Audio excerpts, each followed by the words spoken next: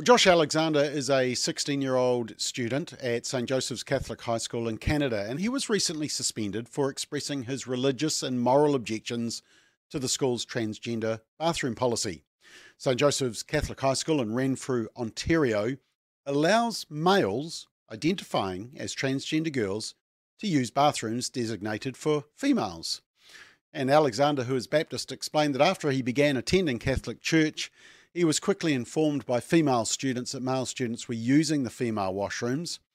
And he said, "This was an issue that came up in class debate, and I used that platform to share my opinions, as every other student had the opportunity to do." And I quoted some scripture. I said, "There is only two genders." And apparently, because there are transgender students in the class, this was considered bullying. Now, Alexander also voiced his concerns with the transgender bathroom policy with the school administration, but was ignored. And so, along with other concerned students, they organised a school protest, but 2 days before the scheduled event, he was suddenly suspended. Let's just have a watch of the news coverage clip from CBN of Alexander. Josh Alexander shared his thoughts about transgender ideology at St. Joseph's Catholic High School in Renfrew, Ontario. Officials suspended him from class for the rest of the school year, and when he showed up to class for the second semester, he was promptly arrested by 2 police officers. Well, here to share what happened is Josh Alexander. Josh, it's good to talk with you. So what happened in class? What did you say that got you in trouble? Yeah, thank you for having me on. So the whole issue started back in October, I suppose. I had moved to the Catholic board, and female students in the school informed me that male students were using the female washrooms, and they were concerned by this. So I decided to talk about that. I voiced my beliefs, and I expressed concern to the principal. A female student also expressed concern to the principal, and we were both ignored. So at that point, I decided to organize a protest outside to shed some light on what was going on behind closed doors. And they ended up suspending me indefinitely 2 days before the actual protest. They gave me an exclusion order. This exclusion order was completely unlawful and discriminatory, and so I decided to show up to school regardless of the exclusion order. And at that point, they hit me with a trespassing notice and another suspension. I waited all of that out until the end of the semester, lost 4 of my credits, and by the beginning of the next semester, with my lawyer, I informed them that I would return to school and continue to adhere to my religious beliefs. Not long into that time, I was brought to the office. The principal blocked the exit, and 2 police officers ended up entering the building.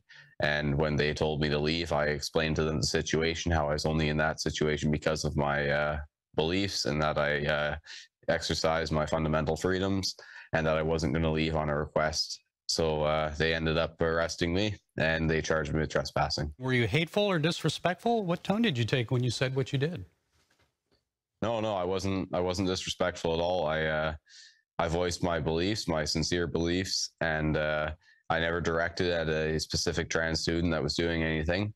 I don't condone their behavior, but I also sympathize with them because they're a victim of our society and our education system, and the terrible parents that have encouraged and pushed that on their children. I was called a racist, a sexist, a bigot by staff and students were involved in this stuff. And yeah, I just continued to voice my beliefs, and I had ended up getting me arrested. There was conditions.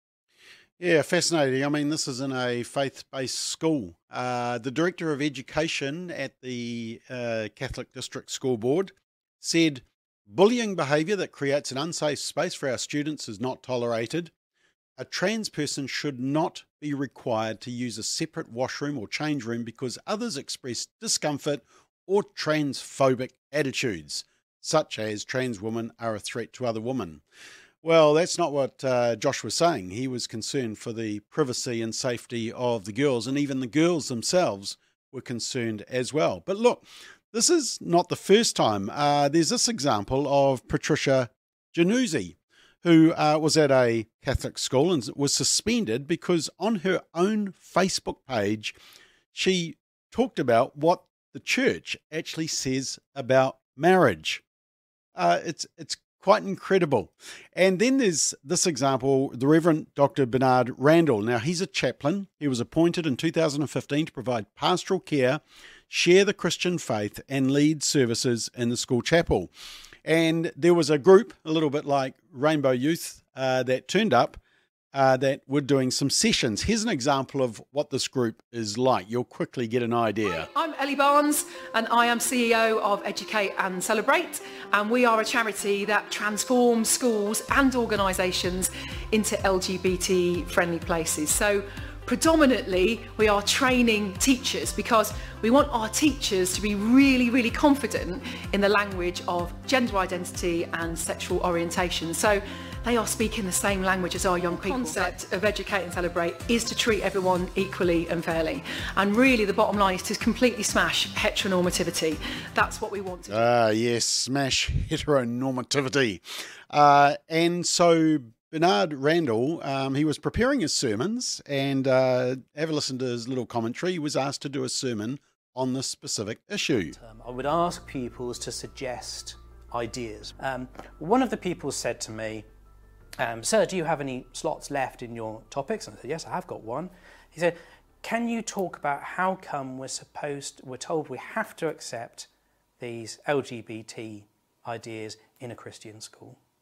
So on that basis, and the fact that, I'd heard other people expressing these concerns and doubts and confusions, I said, yes, this is an important topic for the chaplain as someone who's supposed to guide people through the maze of moral and ethical life.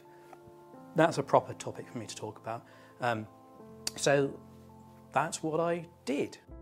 Yeah, that's what he did. And as a result, he was flagged as a terrorist to the anti-terrorism unit, and he was also referred to the equivalent of Oranga Tamariki in the UK. It's incredible. It's concerning when faith-based schools don't stand by their founding document, the DNA of their school. When they don't stand for biblical authority, then they fall for anything.